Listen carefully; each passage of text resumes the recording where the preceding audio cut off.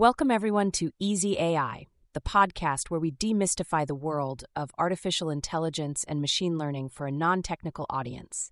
I'm your host, Nova, and today I'm thrilled to have the brilliant Ava Turing with us, a professional in the field of AI and machine learning. Ava, great to have you on the show. Thank you so much for having me, Nova. It's a pleasure to be here and discuss the intriguing world of machine learning algorithms.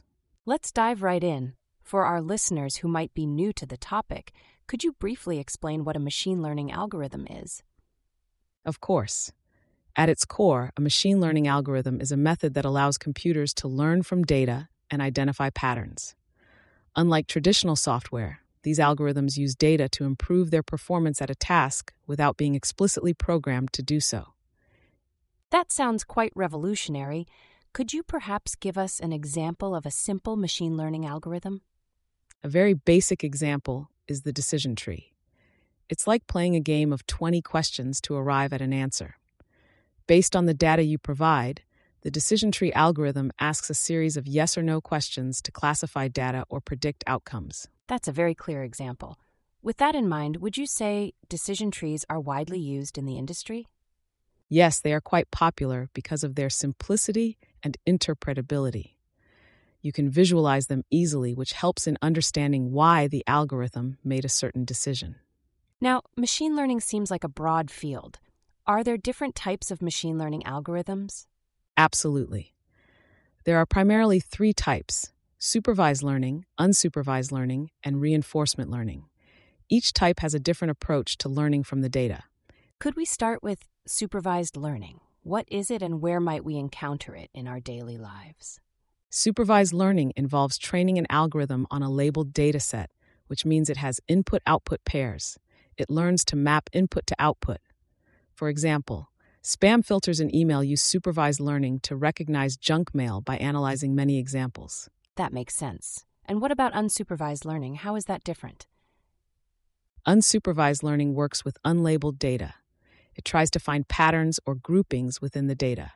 A common example is recommendation systems, like those on streaming services, which group users with similar viewing habits to suggest new content. Fascinating. And finally, reinforcement learning. What role does that play in the world of AI? Reinforcement learning is quite different. It's about taking suitable actions to maximize rewards in a particular situation. It's used in robotics, for instance, where a robot learns to navigate its environment by trial and error. Now that we understand the types, let's talk specifics. What are some of the most popular machine learning algorithms out there? One of the most popular is the neural network, especially deep learning models. They are ideal for complex tasks like image and speech recognition. Another popular algorithm is support vector machines, which are great for classification tasks. Neural networks sound like a piece of the future. Could you unpack that term for us? Neural networks are inspired by the human brain's neural structure. They consist of layers of interconnected nodes or neurons that can learn complex patterns. Deep learning just refers to neural networks with many layers, enabling them to learn even more intricate structures in data. That's pretty cutting edge. How about support vector machines? What makes them special? SVMs are especially known for their effectiveness in high-dimensional spaces. That means they're really good at classifying data with many attributes. They work by finding the best boundary that separates data points of different classes. With these powerful tools, how do we measure the success of a machine learning algorithm? The most straightforward measure is accuracy, the percentage of predictions the algorithm gets right.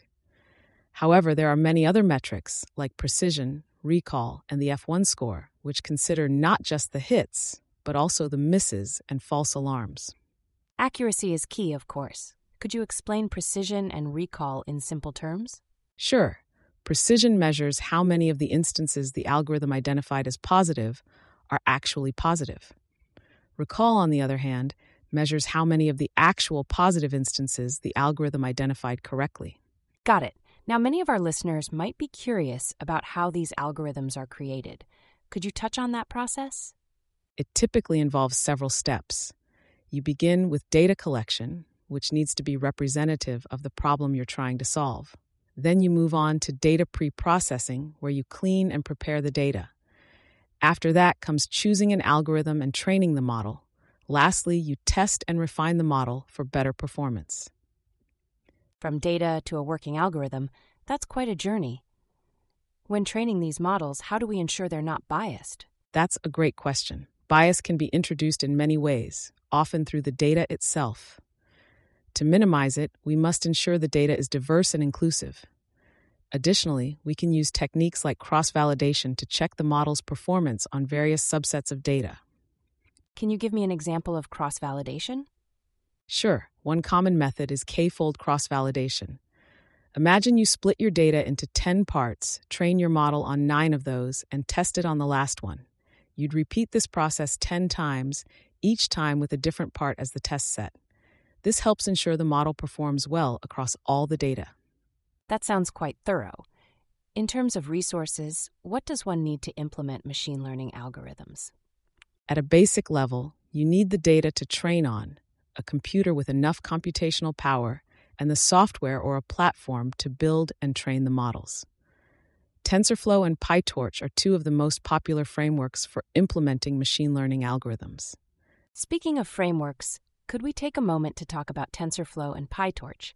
How do they differ? TensorFlow, developed by Google, is known for its production-ready tools and scalability. PyTorch, which Facebook backs, is lauded for its ease of use and dynamic computation graph, which enhances developer friendliness and flexibility. Does one need to be a programmer to work with these tools?